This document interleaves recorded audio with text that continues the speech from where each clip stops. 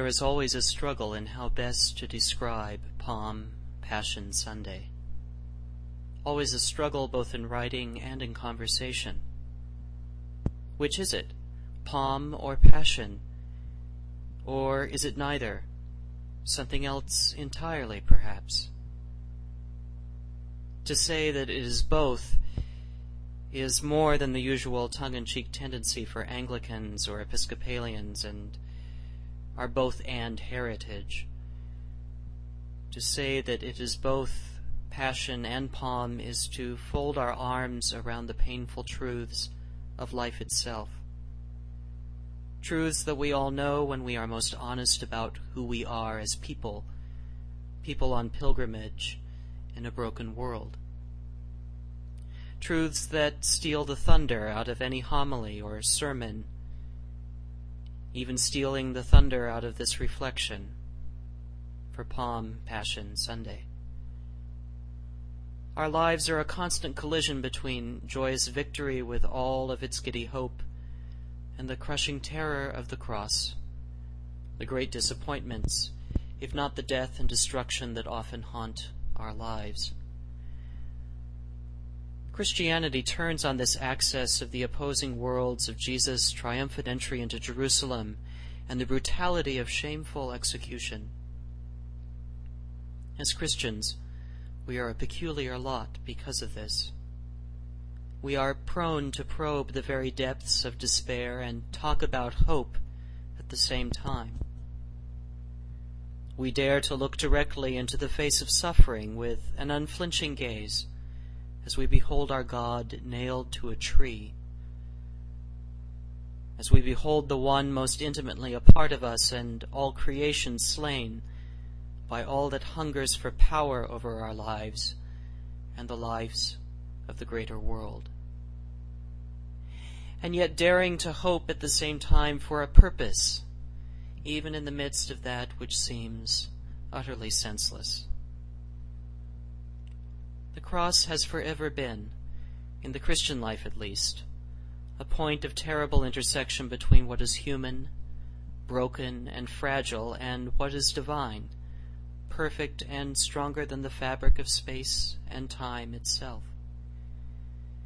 It is also a point of intersection between the awful powers of domination on the one hand and the freedom of God's promises on the other. The cross is the point where our deepest hatreds and fears are met by the gaze of one who forgives, even in the hour of his own deepest suffering. It is the point where all our hopes and dreams are shattered by rough splinters and sharp nails, where the deepest pains of our lives, individual and corporate, intersect with a love that reaches beyond time. We are almost a Palm Passion Sunday people in the end. But almost, because, of course, this day, nor Good Friday, marks the end of our story.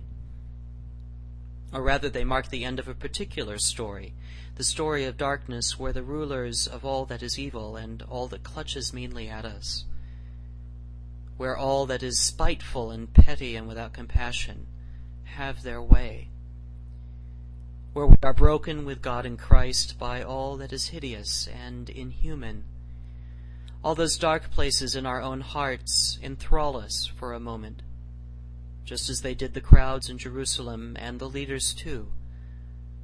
From Pilate's complacent arrogance to religious authorities clinging ruthlessly to domination, that one idol that spans the millennia and has too many other awful names to mention here. Your cross, my cross, and our shared cross come to Golgotha with Jesus' cross. And as we say in our baptism, we are somehow hoisted with him too, left out to hang in cold and callous ways by evil. My failings and selfishness, just like yours and all that we share together, is in the crowds demanding the blood of an innocent, thirsty for a spectacle that might assuage us of that gnawing sense that something is wrong, or heaven forbid that we might be wrong. my coldness, your coldness, and ours together is Pilate washing his hands of the matter, callously handing over an innocent to be brutally murdered in the name of order, murdered in the name of our peace of mind, killed out of our sense of control. And I weep, and you weep, as did Mary and all Jesus' beloved who remained to the end, hearts broken by a God who fails in the worst way, a God who suddenly appears no longer omnipotent but frail, perhaps even fickle, while the powers of darkness rage, the sun is covered, the earth shakes, and death visits. And we are in awe, like the centurion, looking into a story that is marked by tragedy and faith, terror and majesty, pathos and compassion. We are today the people of Palm Passion Sunday, and it is with this great collision that we begin Holy Week. We are meant to be broken open by this day. We are meant to gaze into the darkest places of our being and open the doors of our lives so all that is wicked is met.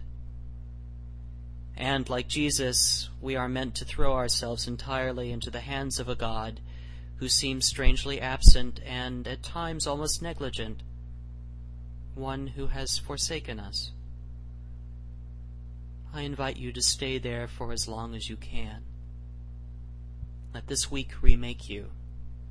Let it remind you of all that you have suffered and all that you have borne with tears in this ephemeral thing we call life.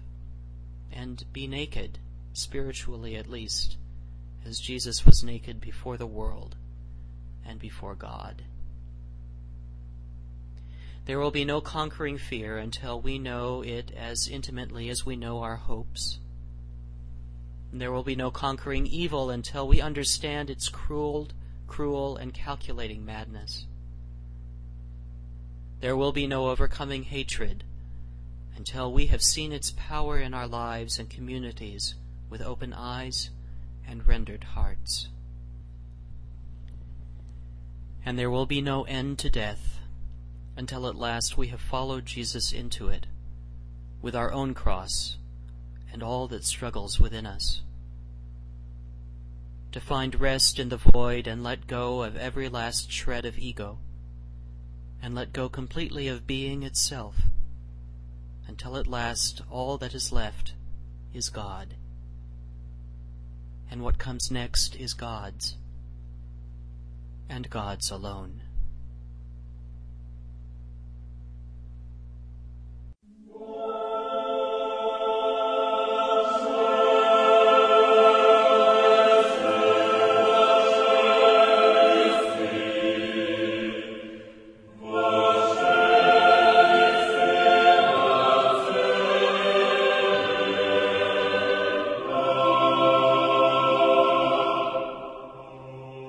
Thank you for listening to the Sermon Podcast from the Episcopal Church of Our Savior, Mill Valley, California. We are a growing, welcoming community for those seeking to deepen their relationship with God and to journey in faith with God's people through the breaking of bread and in service to others in Christ's name. You can reach us by phone at 415-388-1907. or visit us online at oursaviormv.org. That's OURSAVIOURMV for Mill Valley.org. We wish you God's peace, and we hope to be able to greet you in person very soon.